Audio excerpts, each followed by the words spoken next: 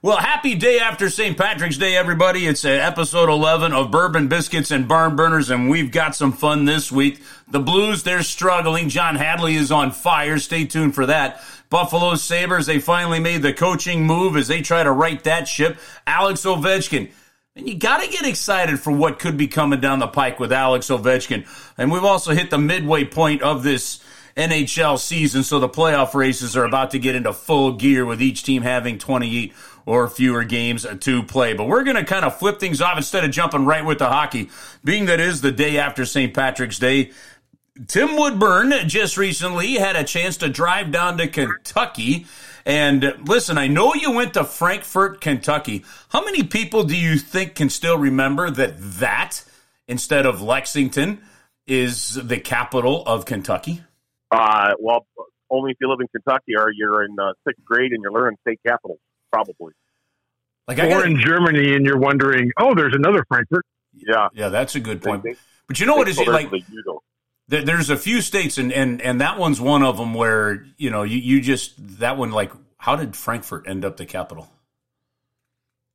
Not that I'm asking you guys, that's where they built it. Well, it's in the center of the state. I mean, it's basically halfway between Lexington and Louisville, the two biggest cities in the state. So I guess they decided that was most appropriate. Out of the 50 state capitals, all right, be honest here. Out of the 50 state capitals, how many do you guys think you could name? Oh, 10. Oh, I bet you could do more than that. You got to be able to do more than 10, don't you think? I don't know. Is Hadley's number double digits? John, what are you going with? You have to, because I could at least do 35, 40 of them off the top of my head. Wow. I can name all the states alphabetically in a row. These are the things that keep us up at night. You really think you could hit 40 of them, John? Oh, sure. Vermont. No question. Montpelier. See that was a pretty good one there. Florida. Tallahassee. Colorado. I think that's Colorado. I want to say is one of the ones with the big city. So I'm going to say that's Denver. Hey, well, anyhow, Tim, you go down to Frankfurt, Kentucky, and let's start with this week's bourbon. Well, in this case, the spirit of the week. What do you got? W.L. Weller is a company that's been distilling bourbon in Kentucky since not 1849, and they have a special reserve green label bottle that a friend of mine who's a liquor distributor in St. Louis says you can't get it in St. Louis, and that the distributors fight over it when they make a special reserve green label edition of it. So I was able to sample that. It was very thin. You don't even need water with it. It was. I didn't want to drink his whole bottle, but I had 2 cups of it, two glasses of it on rocks. And what's unique about the Weller brand is that they have a different color label for each different type of bourbon that it's actually a wheat-based bourbon whiskey, and it's called Weller Special Reserve, which I had the green label. They have the antique red label, the single barrel orange label, the foolproof blue label, the 12-year black label, and the CYPD white label. And then they have an antique collection. This is the same distillery that makes Pappy Van Winkle and the old Rip Van Winkle brand. So, you know, there's a lot of bourbon tours you can take in Kentucky. The Woodford Reserve one, of course, is in Woodford County, which abuts Lexington and Fayette County, and I've taken that tour as well. And it's fun to do. They're not open now because of COVID, but their gift shops are open. You can still go in there and buy what they sell. Did I ever tell you guys about being on the ice after the team won the Stanley Cup and the Pappy Van Winkle? I think you did tell a Pappy Van Winkle story, but I'm not sure it was that one. This one, so Chris Butler, I told you how on the plane flights and stuff, we'd kind of start bringing some bottles of different things and try them and things like that. And one of the guys that enjoyed, sampling some was Chris Butler, right? St. Louisan, former defenseman, lives up in Minnesota with his wife. And he knew, of course, that we were fans of it too. So this is one of my all-time favorite moments after the Blues won the Stanley Cup, because this is when, it's just kind of the personal thing. You're down on the ice. Guys are all dressed up. Of course, he didn't play in that game, but he's got his gear on. We're standing around watching people, lift the cup and get around it, and the atmosphere down on the ice. And Chris Butler goes, "Gerbs, come here. Come over here." So I go over to him, and out of his hockey pants, he pulls a bottle of Pappy Van Winkle. And he goes, "Try this stuff." I'm telling you guys, I can still taste the Pappy Van Winkle to this day. Right there on the ice while players are lifting the Stanley Cup. And it was a special bottle that he had bought a while back, was saving it for a special moment. And as the Blues started to go on this run and he was part of the group, he had this thing bubble wrapped and wrapped up, and it was basically the equipment manager's job to get this from one city to the next and not let anything happen to it. And there it was, Game 7. He was able to pull it out on the ice. That was awesome. Very nice. Yeah. Very strong. That was pretty cool. And I will tell you this much. Tim was fortunate to spend time in Lexington, Kentucky, because I think Lexington's an underrated town. I think Louisville's an underrated city. Now, once you get outside those two vicinities, the rest of Kentucky, let's just say,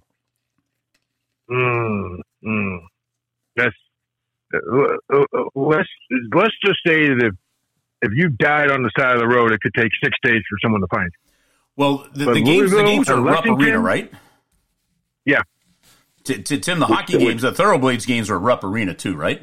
Yeah, and I drove by that, and they our team offices were in a 3-story shopping mall that was attached to Rupp Arena. It separated Rupp from the Hyatt Regency Hotel, and much to my shock, when I drove by it 2 weeks ago, they have completely imploded that entire shopping mall, and it's just now a big empty space between Rupp and the Hyatt. They tore down all those escalators and the restaurants at the bottom and everything. They just imploded it. It was unbelievable. It was unbelievable. You really start to wonder. I was driving home from one of my kids' events last week, and I think I was coming.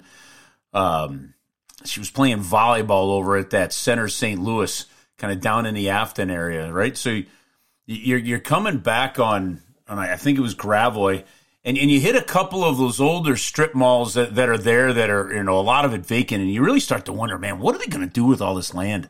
Like what is going to come of this? And eventually people will get a hold of it, but it'd be fascinating to see what happens with that. That was my weird thought of the day. That's what hit me on Sunday morning. A bit off topic, but I busted out laughing because, I went to Mizzou, and when I was at Mizzou hated Kansas. Kansas hated Mizzou. Missouri and Illinois have a pretty budding rivalry in terms of fan bases and intensity, but nothing I've ever seen matches the intensity of the fan base. Maybe Alabama, Auburn, and football, but in basketball, nothing matches the intensity of Kentucky and Louisville. And they play once a year, and they play in each other's arena every other year. And I busted out laughing on the Sunday selection show on CBS last Sunday when Mitch Barnhart, the athletics director at the University of Kentucky, comes on as the spokesman for the selection committee. And one of the first words out of his mouth are, "The last team that didn't get in was Louisville."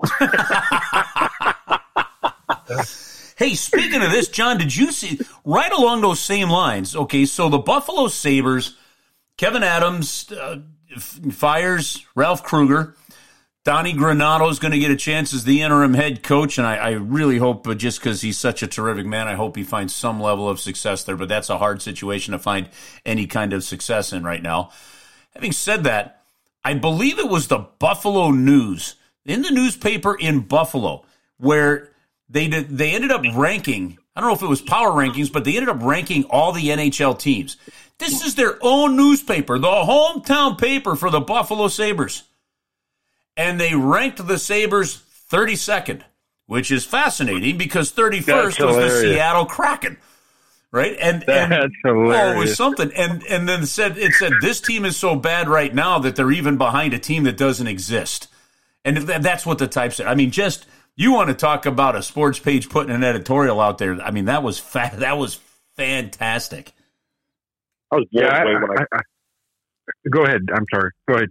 I was just blown away when I checked Buffalo's roster and I see that Jeff Skinner scored his first goal of the year last week, and Octoso has only a couple. And, Eichel, of course, was having a down year before he got hurt, and I guess he's out of the action right now. I've never seen so many studs on one team have bad years at the same time. Yeah, I had a lot of time last night, about 5 minutes into the Blues games, to study state capitals and read about the Buffalo Sabres. And I like you, certainly hope and wish the best to Donnie Granato, because he really is a great cat. I mean, guys, we've had guys like Jamie Compton, Don Granato. I mean, we've had some really good hockey guys pass through this town. Mike and Kitchen. Granato is certainly among them. Mike Kitchen, what a great guy. Obviously, Q himself. It's all you have to do is say Q, and 90% of sports fans know what you mean. So we've had some good people. Granato is one of those guys that may slip the mind of some, but not mine. He's a good hockey guy and a good guy, and I hope that somehow, some way, he finds a way to make a name for himself there. So the situation in Buffalo is one where their ownership kind of went to the bare bones, and Kevin Adams being a first-year GM, and I knew Kevin from college. He played at Miami of Ohio, was a first-round draft pick of the Boston Bruins. He goes to Carolina, eventually wins a cup there, and he's worked his way up. He's got a hockey mind and can be a successful general manager, but he is new on the job. And think of Doug Armstrong and the praise that we've heaped on him over the last few weeks on this podcast, right? This is a veteran guy that still surrounds himself over the years with the Bob Gainey's, the Larry Robinsons, and the Dave Taylors, right? I mean, Dave Taylor's been a part of this organization for 10 years. That guy was a former GM. Kevin Adams doesn't have that. So he shows so short-staffed. There is a roster there that should be better than where they are. Playoffs? Okay, so they were knocking on the door last year, may have gotten screwed over with the percentage point thing. But it shouldn't be happening what's going on with them this year. That one's tough. But what I can't for the life of me understand, and I'm going to lump in the Edmonton Oilers, the Toronto Maple Leafs even. I will lump in, I think you could lump in the Florida Panthers. I think you could lump in the Arizona Coyotes.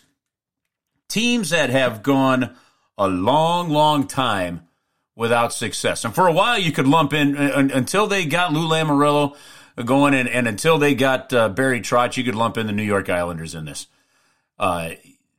Teams that have gone a long, long time without any kind of success, that have drafted high multiple times. The teams that have been able to go from the bottom and get themselves back into relevance are teams that have drafted high, but then have mixed in some veteran guys to bring them along. And Buffalo has gotten rid of their character guys, and you wonder why you wallow. The culture in teams like that gets so bad. I mean, David Perron was with the Edmonton Oilers. It was a bad culture there, and they turn around and they give Taylor Hall and Nugent Hopkins 6x6 deals. And you wonder why it takes 10, 11 years to get good? Because young players just don't know how to be good. They got to learn how to be a pro. I am just shocked that more and more teams don't follow what Doug Armstrong and some others have done when they're trying to turn a corner with a franchise. Yeah, and heck, hey, the Blues are one of the teams that prospered from the ineptitude of the front office with the Buffalo Sabres. I mean, literally stealing Ryan O'Reilly. I mean, it's just.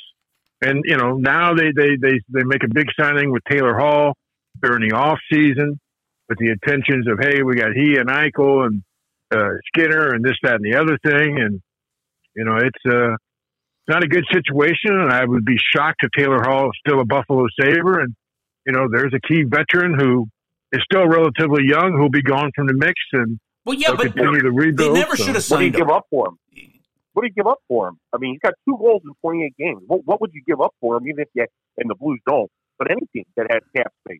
What would you give up for a guy whose offensive prowess has succumbed to that level? That team is so bad, you've got to trust your gut on their ability and not think the guys are in downward spirals. But here's the thing. I assure you, Jeff Skinner is not a 1-goal guy. Well, he's shown that. But Joe Vitale brought this up. We talked about this topic last night. The signing of Taylor Hall ends up being a selfish signing, and here's why. The guy is using you to have a really good year to land a big contract. So he could easily be as much gone as before. Now, if you're Kevin Adams and you sign Taylor Hall knowing full well that you might be able to deal this guy, that's a different story, and that's some pretty astute general managing, if you really think about it. If we find out that Kevin Adams signed Taylor Hall knowing he would be trading him come the trade deadline versus thinking he's going to sign him long deal, then bully for Kevin Adams. But can you believe that once again, another team that Taylor Hall played for could end up with the first overall pick? I mean, the guy had, and look, I'm not saying he can't win. I don't believe in that philosophy. But the guy hasn't won anywhere. You are not bringing Taylor Hall into your organization to lift you up from a veteran aspect because he doesn't have that pedigree. No. But somebody, I guarantee you, somebody will add him to the roster in hopes of a lengthy postseason run. Well, I think, if you could put Taylor Hall with the St. Louis Blues right now, would you do it? Yeah, I would, to be honest with you. Absolutely. But you're putting him on a team that you would not, you're not relying on him to be a leader and the guy to help bring other guys along. I mean, we already have one guy like that on the team. I'd take a chance on a second because I don't know where this team is going long term because I don't know the health of some of these guys. I am one of these guys who is becoming more and more concerned about Colton Parayko. Let me tell you something right now. This team can't afford another 5 weeks without Colton Parayko. They can't. Because we can stop talking about if they make the playoffs. So I'll take another guy like Taylor Hall because at some point in time, this team's going to have to literally, as Yogi Berra would say, outscore the opposition to win. Because it's becoming abundantly clear that the entire defensive scheme of this team is discombobulated to the point where I don't know that it's fixable. All right, Tim, we have put it off long enough. Are we ready to open up the chute and let John Hadley go? I'm all ears. John, the floor is yours. You start us off. Well, I'm going to rattle off a few of these in two different groups now and then after you guys have your say as my final comments. But, this is a team that's not only losing the war, it's losing the battles. Collectively, over the last 15 games, the Blues have been tied or losing in 67% of the periods. Tied or losing in 67% of the periods. I'm talking about, I'll use the soccer term, clean sheets. I'd like to see the Blues occasionally have a clean sheet, even a clean sheet in a period. Do you realize in the last 45 periods, and I'm talking about 15 games, 3 periods, not including overtime, 45 periods, the Blues have held the opposition scoreless 13 times. That's 29%. 71% of the periods played in the last 15 games, the opposition has won. Has won. It's absolutely incredible. This team has had a lead going into the third period 4 times. 4 times in the last 15 games. They've allowed 4 goals or plus in 8 of the last 15. You allow 4+ goals in 53% of your games, you're not making the playoffs. You're not making the playoffs. They've been outscored 12-3 in the opening and closing periods in just the last 3 games alone. In the last 3 games alone. You add up collectively the scoring in the 3 periods over the last 15 games. They've been outscored in all 3 periods. This is a team that is getting beaten almost start to finish. And when I talked about this team needs to survive March, I wasn't talking about starting off 3-5.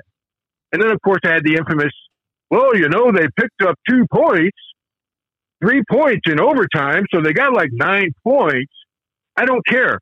Because, again, when it comes to analyzing a team, points will matter when it comes to making the playoffs. When it comes to analyzing a team, 2 of those 3 points are horrid points. When you're up 3-1 after the first period of a hockey game and you settle for a point, shame on you.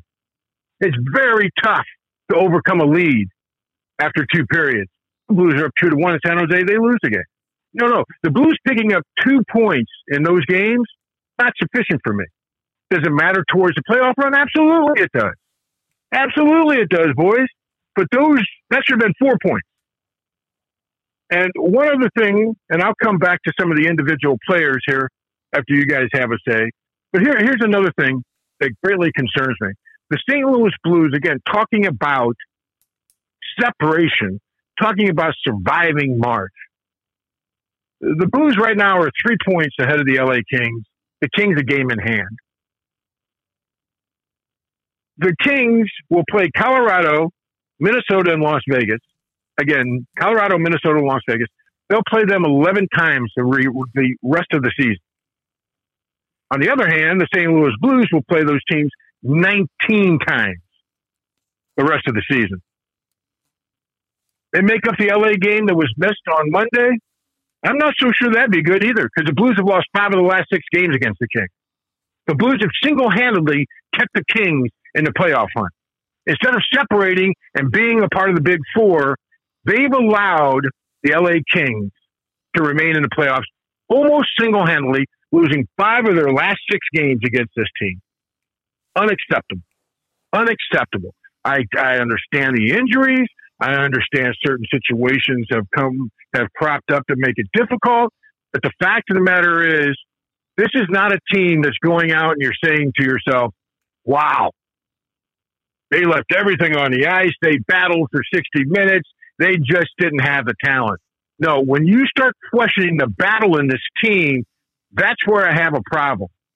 And it's reaching a point in time where I don't want to hear chief. Let me tell you something. This is not Craig Berube's problem.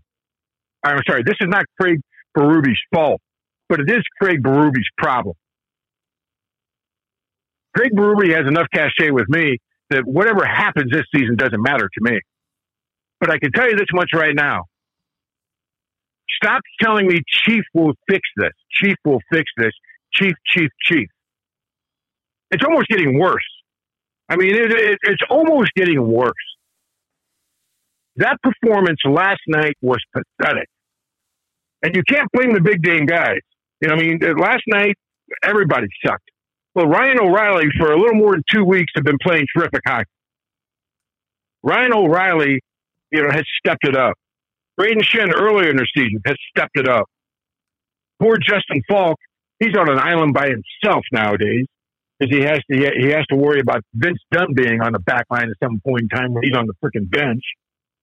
It's just a lot of the name players and Perron. Obviously, you take a look at the top players, and it's at least in point in times, at least in spurts, the big boys have stepped up. It's the surrounding cast. The surrounding cast, whether it's the regular cast or it's the supporting staff forced into action, that is failing to take their game to the next level. And I'm not talking about playing all-star hockey. I'm talking about an average player playing above average, an average player playing real good hockey, a real good player playing great hockey. Our boy Sanford, he shows up twice a month. That's nice of him. I appreciate it. He's sort of like the sun in frickin' Portland. I gotta light up the Pool Filter King. Someone else talk. John, I've missed you, buddy. Dadgummit, man. You know what? First off, I can't argue. Honestly, I can't argue with any of those numbers and what's going on. I mean, the numbers are what they are. And to add to some of your fire there, the games you are losing are not to Minnesota, Las Vegas, and Colorado. Okay, yes, there were 2 in Las Vegas there. But the majority of the games that you're losing are to Arizona and Los Angeles. You've done okay against San Jose. You've done well against Anaheim, right? But because of the way they're 4-0, they're 4-0 against Anaheim, and they're either 500 or have a losing record against the rest of the division. I mean, and you're 4 games over 500. I mean, you have to look at it that way. I'm going to start, and Tim, let's take what Son and John said. I'm going to start with the goaltending. All right, the goaltending has not stolen you a game or two that you needed right now? When you suffered the kind of injuries they had, and maybe it's not unfair to expect it. That is what you have your goaltenders for. You've kind of been waiting for the 1-0 game or the 2-1 game, and there was a stretch where Bennington, I think, put 4 straight on the board without allowing more than 2. And the Blues were only able to score 1. So not taking out where you've got the ones where, maybe the run support hasn't been there, but there hasn't been enough of those. You haven't had a situation where you're looking at the goaltending and saying they have just really carried you through a stretch of 3 or 4 games. That just hasn't happened yet. Well, and when you look at the save percentage for Jordan Binnington compared to the other elite goalies in the National Hockey League, it's nowhere close. His save percentage is .904 on the season. The elite goalies, the Kakkonens and the Fleuries of the world, they're in the 920s or they're in the 930s. And for God's sake, can we get Billy Husso maybe a shot of Weller before his next start so that he doesn't let in a goal on one of the first 2 shots of the game? It's like an albatross hanging over his head, like Sleprock and the Flintstones, for heaven's sake. Make some big stops early. And to John's point of trends and things, last night the Blues had 20 shots on goal. They only created 1 power play opportunity for themselves. When they lost to Vegas 5-1 the other night, Vegas was only credited with 1 giveaway the entire game. They are not pressing teams into taking penalties and so forth and so on, and even the power play's even gotten better. But they're not dominating enough offensive zone time. And we've been saying this every podcast. They're scoring off the rush, and they're not scoring off the cycle and wearing teams down. And after last night, officially, we have now won less than half of the games played this year. Guys, that's okay. Now here, this is the one aspect of this where you don't want to go. Well, John, you can't go too far off the deep end, though. Hang on. You throw out the stat when I throw this, because, well, go ahead. No, let me throw out just one thing about Bennington. And as you know, personally and professionally and on this show, there's not a bigger fan in the city of Jordan Bennington than I am. But I expect more out of him. And not only statistically you can do certain things, but I also try to find the simplest form in trying to explain a story and then building upward from there. Let me tell you something right now. Jordan Bennington, 3 times this season, has been a top 3 star in a game. 3 times. He's not been officially the number 1 star during the 2021 hockey season. You enjoy Vitale during your great radio broadcast on KMOX. Do your own top 3. 101 ESPN. 101 ESPN. I'm sorry. Great. Now I've mentioned 2 opposing stations in town. My bad. It was forever at the other place. Now 101 ESPN. Go for the hat trick, Hadley. I apologize. Yeah. Might as well throw 550 in there. Anyhow, fact of the matter is, Jordan, you can't expect something that someone's incapable of producing. Jordan Bennington has proven capable of stealing games. For the love of God, he's proven capable of stealing playoff series. You can't go an entire season up to this point without Jordan Bennington being the number 1 star. The last time that Jordan Bennington curbed, I think, was in your guys' top 2 was sometime in the 3rd or 4th week of January. Game 4 of the regular season. Yeah. I mean, that's unacceptable. The last time that a Blues defenseman was among the top 3 stars, February 13th, Justin Falk, February 13th was the last time that the Blues had a defenseman among the top 3 stars in the game. In the last 13 games, boys, that's obviously 39 spots. You have your top 3 stars on the official sheet, 39 spots. You take away the big 4, O'Reilly, Schenn, Perron, and Tarasenko, and the Blues have had 4 other guys in the last 13 games place among the 3 stars. Again, hitting my point on supporting staff. So, having concluded this whole thing, have I given up on the Blues? No. Do I still believe in the Blues? Yes. But has their performance been even worse than some may think on paper? 100%. It has been ugly. And you take away a couple of those Anaheim games, and it even gets uglier during this last 15 game stretch. And what's more concerning to me is that I think everybody on this podcast and probably most people that rate NHL teams predicted that Vegas would win the division this year. And they're winning it now, and they got a 4-point lead. The problem is Vegas, Minnesota, and Colorado are starting to now get hot. They're 13-0 combined in their last 3 games, those 3 franchises. Minnesota has a goalie who's won 9 in a row. Minnesota's only lost 2 of their last 15. The Blues are in the midst of getting some bodies back, but even the bodies that are there aren't producing. I mean, how many games this year, Chris and John, will David Perron and Braden Shen combine for 0 shots on goal in a game like they did last night? And you wonder where they are. Mike Hoffman. We rip on Mike Hoffman, but the Blues don't create enough power play time for Mike Hoffman to be useful, and therefore his numbers are way down. He plays with the second power play unit on a power play that rarely gets on the ice. But we didn't bring in Mike Hoffman. This is where the expectations and the understanding have to be there. Mike Hoffman was brought in here to be a hired gun. He was brought in here to get you some points and to score some goals until Vladimir Tarasenko essentially gets healthy. And then if everything works out, you've even got that depth. This guy's got 20 points in 28 games. You didn't bring him in here to compete for a Selke trophy. If you thought that's the wrong approach. Mike Hoffman has had to play on the left wing, the right wing. He's played on 3 different lines. If I'm going to be fair to Mike, to what Justin Falk was last year with all the different pairings, I think you got to be the same way with Mike Hoffman here. I don't see him as being an issue right now, but I do think, to your point, and I'm hoping that that Tyler Bozak and he stick together a little bit, because Tyler Bozak talked to us about playing with Phil Kessel, a shooter, and what you got to do to get the shooter the puck so he can score. And I thought last night you saw some attempts with Bozak trying to get him the puck in some shooting areas.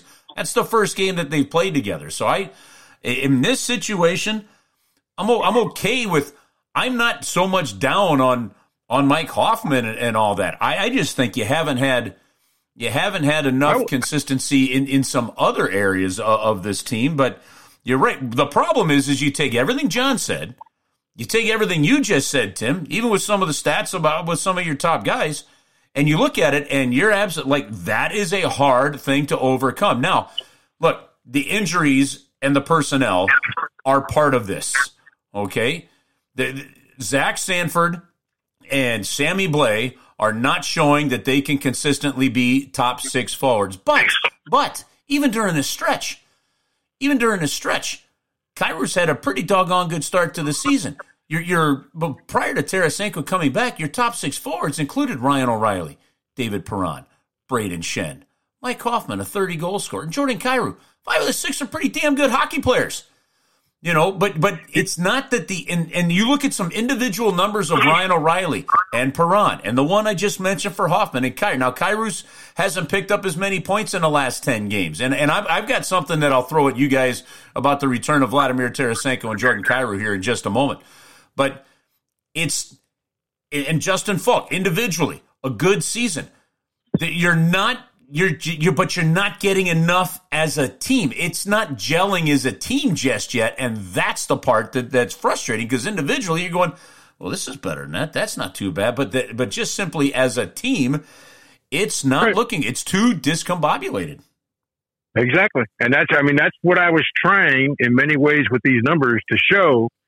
But you can't point to one thing, and frankly, I'm not even disappointed with Sanford and Dunn, because they are who I thought they were. I just find them to be useless. The only guy that I'm really truly disappointed with, is Torrey Krug.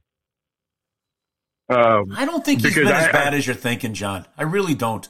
Let me finish.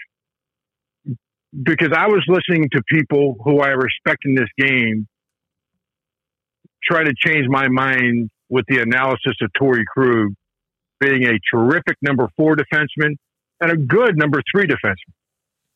But I stated there's no way he's a 1 or 2. And I think if nothing else, his performance has proven up to this point that he's not capable of being a 1 or 2. He's just not capable of doing it. But that's now, okay. we can enter in. It is okay if this team is healthy, and that's what I'm getting back to. Right. Is that despite the ugly numbers that I just rattled off, showing this team is really, to be blunt with you, having their ass handed to them most nights. The fact of the matter is, a lot of that will change, assuming, because most of these guys will be back in the lineup. Tarasenko will not only get his legs, but get back into the flow of the game. The one thing that has to happen, because you can't replace him. It's impossible to replace him. If somebody can't come out down at Enterprise and tell me that in the next 2 or 3 weeks, we're going to see Colton Parayko, I have grave concerns about this team making the playoffs. Well, Parayko is the one guy that's irreplaceable on this hockey team. Now, that's because other guys start picking up. Go ahead. Well, I was saying that's because you expected some of the minutes left by Pietrangelo from the defensive side of things to be picked up by Correct. Colton Parayko. And because he was injured early on, even when we saw him in there, he just wasn't able to move and be himself there. So what you're seeing is, I'm sorry, the second time I'm interrupting you, but I think it's important to highlight something that you said. Even when he was in there, because I think as time comes out, we start to realize that he was dinged before he was taken out, and trying to battle through an injury, which led to some not so pretty performances. So I mean, this guy was trying to gut it out. You could see that in his skating. Well, you could see it in his skating. You could see it in some of the battles in the front of the net. And where you saw it most is when you needed to have some quick turn opportunities with his stick, and you just didn't see the speed there and the ability to do it when. When you're watching Connor Garland take Colton Parayko wide, not many guys, even with great speed, take a player like Colton Parayko wide because the stick is the great equalizer there, and he just wasn't able to keep up with that. But where you're really seeing a major difference here, guy. Well, there's a couple of things. I guess I'm going to pile on with some stats. First 10 games of the season, the Blues were plus 13 in 5-on-5 hockey, and they were the best team in the National Hockey League at even strength. Since then, they are, I didn't do the math after last night, but it's like they're minus 17. Somewhere in there. In even strength. That plays into everything you're talking about. I think that you're probably relying too much on certain minutes with Torrey Krug in that situation there. Minutes that would be eaten up by Colton Parayko.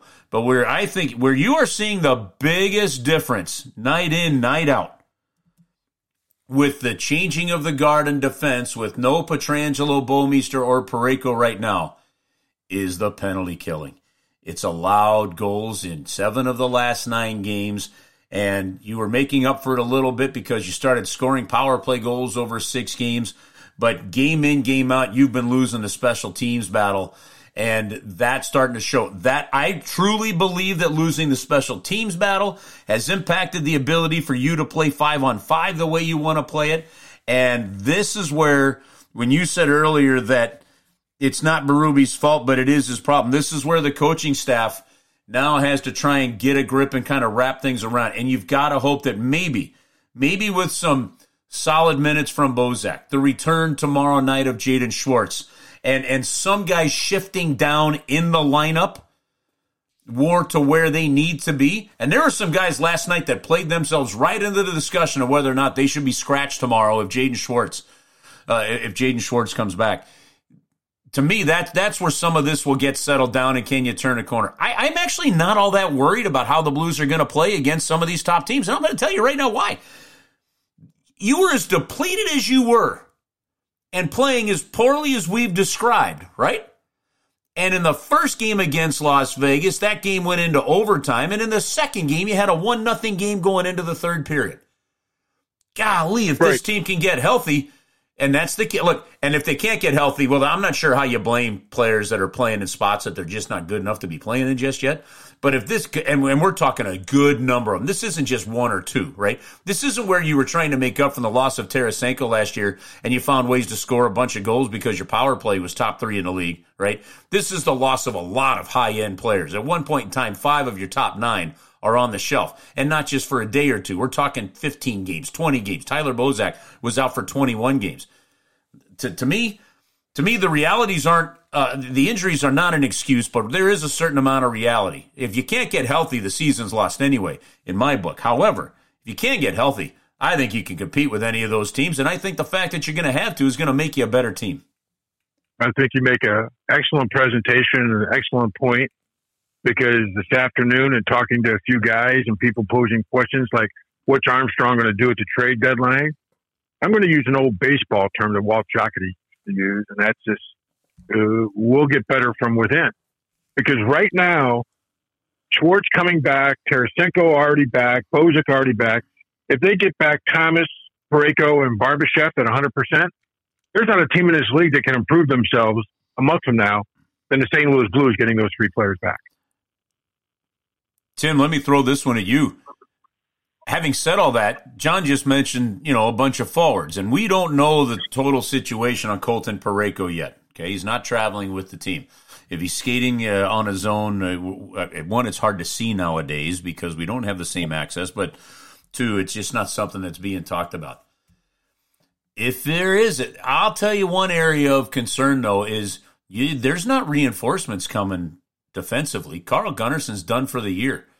That guy logged some pretty solid minutes for you. Don't forget, this is a guy that in one game a year ago could be a healthy scratch, and the next game could play in your top pair with Alex Pietrangelo. You've got inconsistencies right now with Marco Scandella, right? You've got some, mistakes and some puck battles lost in front of the nets by just about everybody.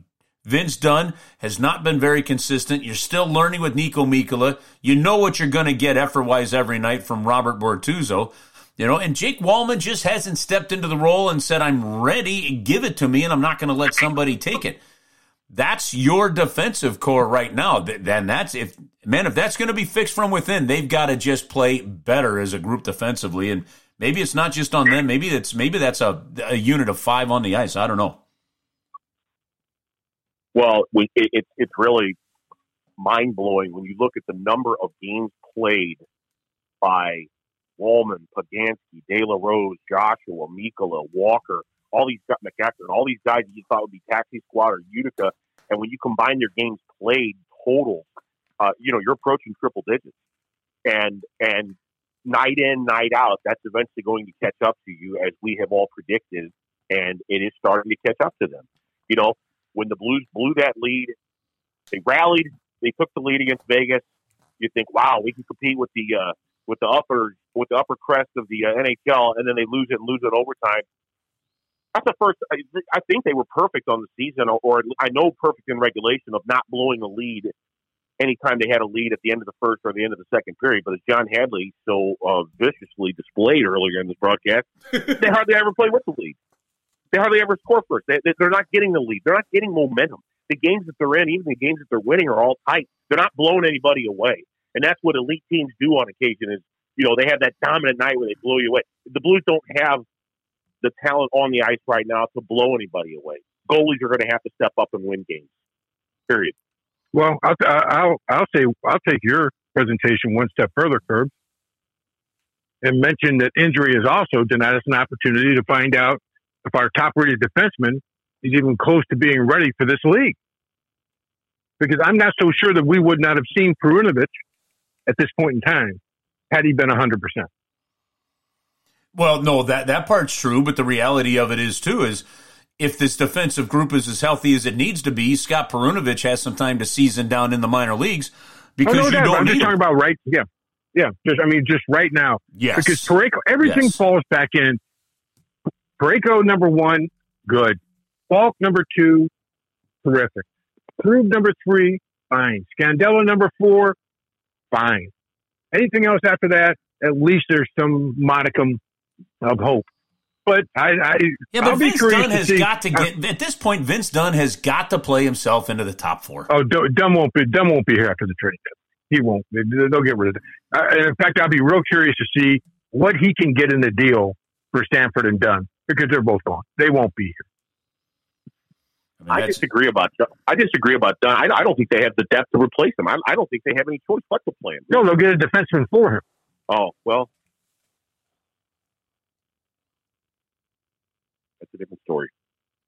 Yeah, if you can, because you're right. Unfortunately, you've got a situation now where you have to. I'll tell you what. We'll save the trade deadline talk as we get a little bit closer, as we're a month out from the trade deadline. But that Doug Armstrong in a trade deadline is great. He is not one to typically pull a trigger. He's tried a few times, but the trade deadline is not where he ends up making a splash. But the fact that this could end up, again, the expansion draft this year is the intriguing one. I mean, if you think you're going to lose a guy, right, and maybe it's a guy you're willing to lose and you're pretty confident that they're going to take him, maybe you keep him as the insurance not to lose another guy. The other thing, though, is if you think you could lose a guy at the expansion draft and somebody gives you a reasonable offer, do you trade him ahead of time and get something for him? And then deal with the expansion draft when it comes. That's we're going to save that one for a future one. All right, last topic here with the Blues. I want to throw this one at you guys. There's something that's always talked about, and it's a young player deferring to the better player, okay? The Blues have not won since Vladimir Tarasenko returned to the lineup, all right? It's an unfair statement to say because it almost sounds like you're putting it all on him, and you know we're not doing that. But while it's a bit of an unfair statement, it's also a fact, all right? Vladimir Tarasenko has 1 goal in 5 games. He's going to have to get scoring at some point in time here, but look, he hadn't played so long. I'm not going to be hard on his play, to be honest with you, until we hit that 15-game mark or so where he's really got some games under him. I mean, fair is fair, and he was out for a long, long time. But here's something, though, that's a little more philosophical. Jordan Kyrou on a line with Vladimir Tarasenko. If Vladimir Tarasenko is a player demanding the puck, that means that it's going to be on Jordan Kyrou's stick less. We saw how dynamic he could be. There's one thought process that says that those two should be able to play well, because with Kyrou's vision, if he can get it to Tarasenko open for a shot, that's going to be quite a dynamic. All right? I'm looking, honest to goodness, guys, I'm looking at Vladimir Tarasenko to take another step forward as a hockey player here. And his on-ice coaching, demeanor, whatever you want to call it, to bring Jordan Kyrou along is going to be, in my opinion, big here. If Jordan Kyrou is going to start playing where he's deferring to Vladimir Tarasenko and trying to get him the puck versus doing what he was doing early on, that's not good for the St. Louis Blues. And Jordan Kyrou needs to be encouraged to continue to do what he was doing early on. Don't look for somebody else on the ice. Take it and go. We need some players to have that bit of a selfish approach. When you've got the speed and skill that he has, take it and go. And to me, it's up to the leaders. You know Ryan O'Reilly do it, but a guy like Vladimir Tarasenko, to make that kid feel as comfortable as he can, and I'm not saying he's not doing it. We're not around the team enough to do it. So this is why I said it's more philosophical, all right? But it's up to him that if you start to see him deferring, Tarasenko's got to go to him and say, quit passing a puck to me, dude. Shoot it and let's go win some games. That's got to make a difference in my book. I have nothing to add to it other than ditto. I don't have a problem with Kyrou playing with Tarasenko. I think players get better. Players like him historically have gotten better when they play with better players. And if Tarasenko is the elite player on this team, and he's certainly paid as if he is, I'd like to see. I like Chris's 15-game number. Give him some time to gel. You're talking earlier about Bozak and Hoffman. Give these guys a 12, 15-game chance to see what they can do, because they both have superstar moves and they both have electric speed and incredible offensive zone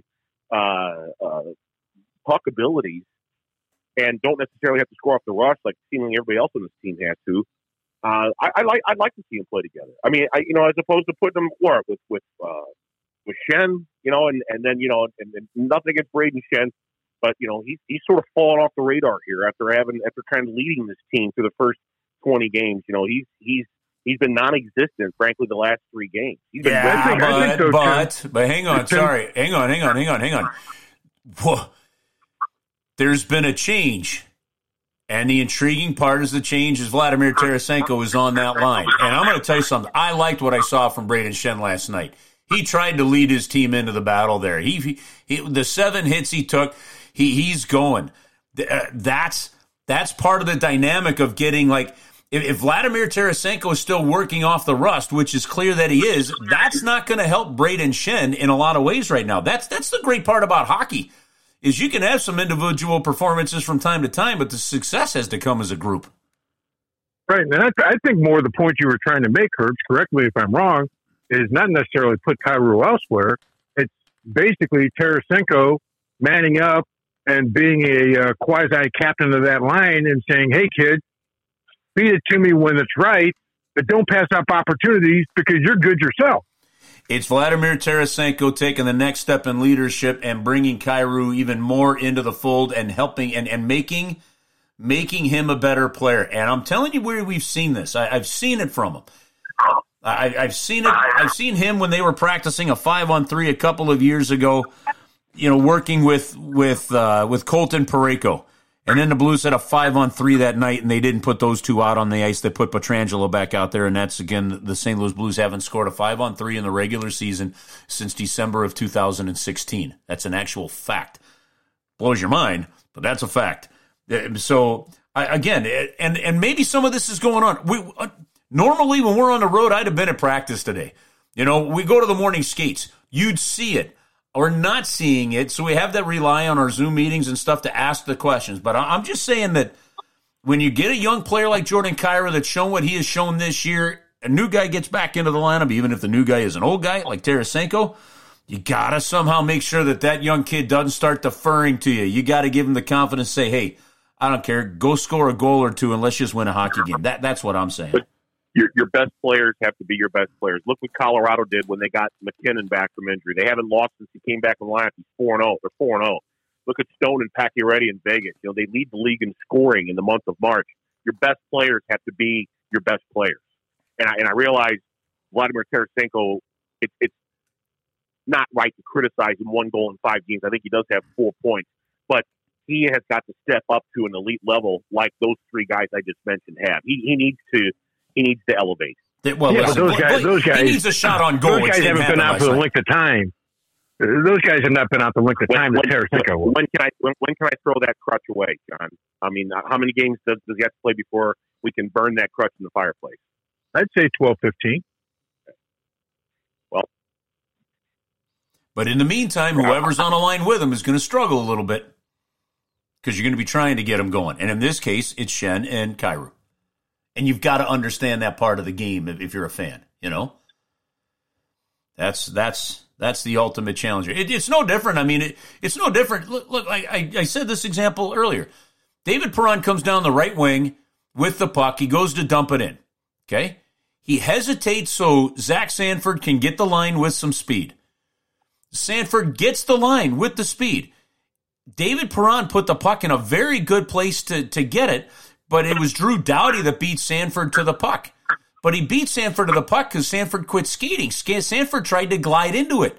If Sanford takes 2 more strides with his size and strength of his legs, Zach Sanford at least gets in there with his reach and holds the puck until the Blues get the second forechecker in. But instead, a veteran player like Doughty cuts over, Sanford glides, Doughty takes the stick away, slides the body in, easily takes the puck, skates it behind the net, and they're wheeling out. You're now on defense rather than getting in on the forecheck, right?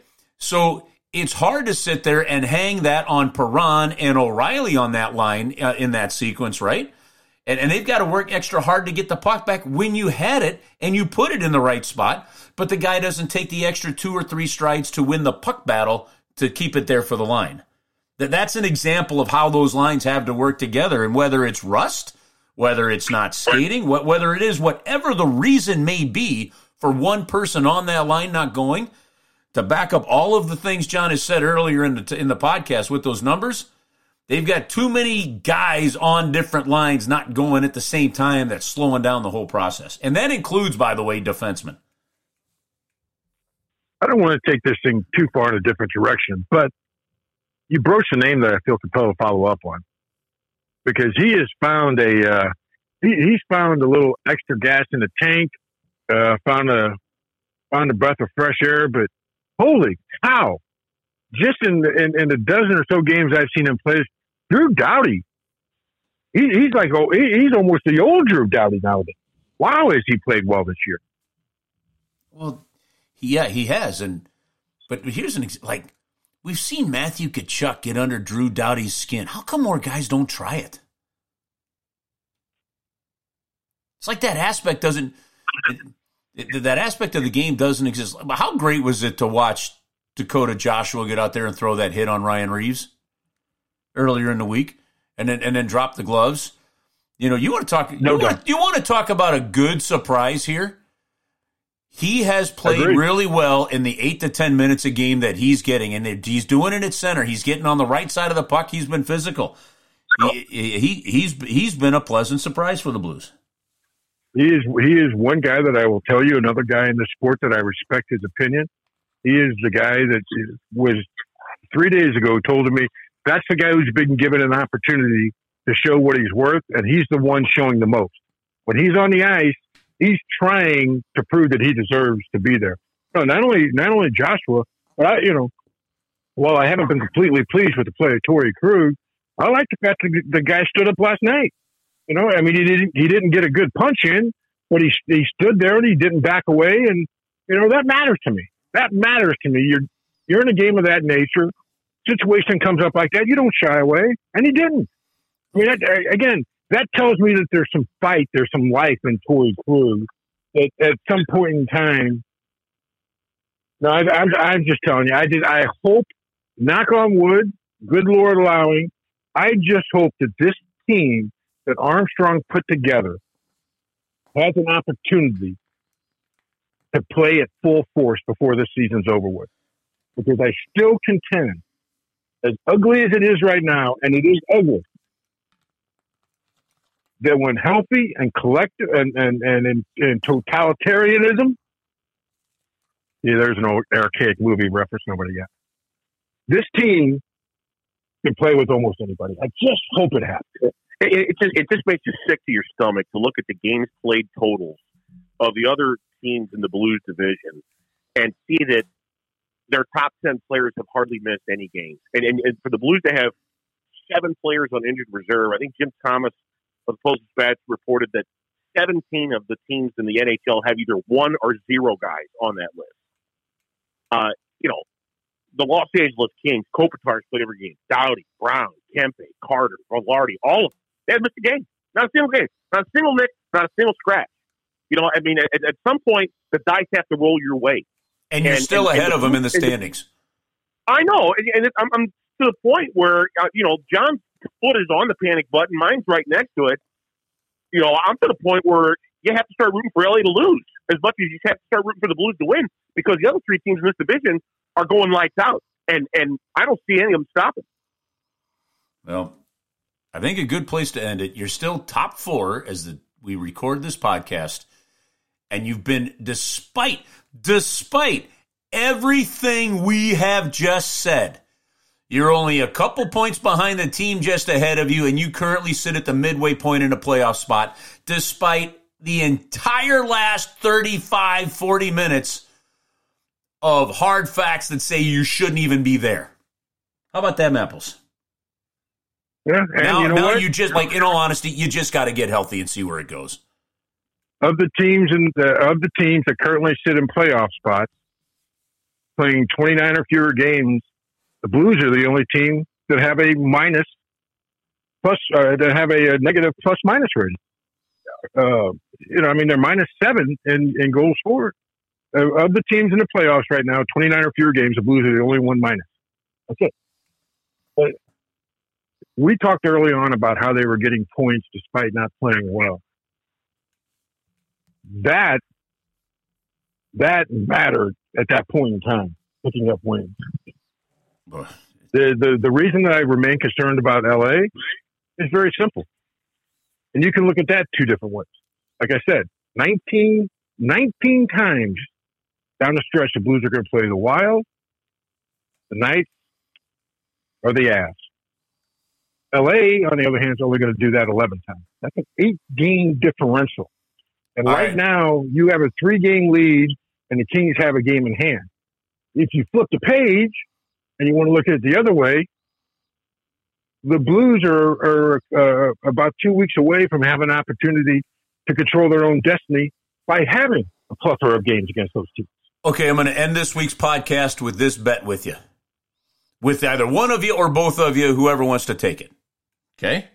Because this isn't going with my heart. I actually believe this. Okay? So the bet will be, right, that if I win, you surprise me with an enjoyable bottle of bourbon of your choice. If I lose, I will supply you. Okay? And if you both want to do this, all good. You both supply me with one. I supply you with a bottle of my choice for you. All right?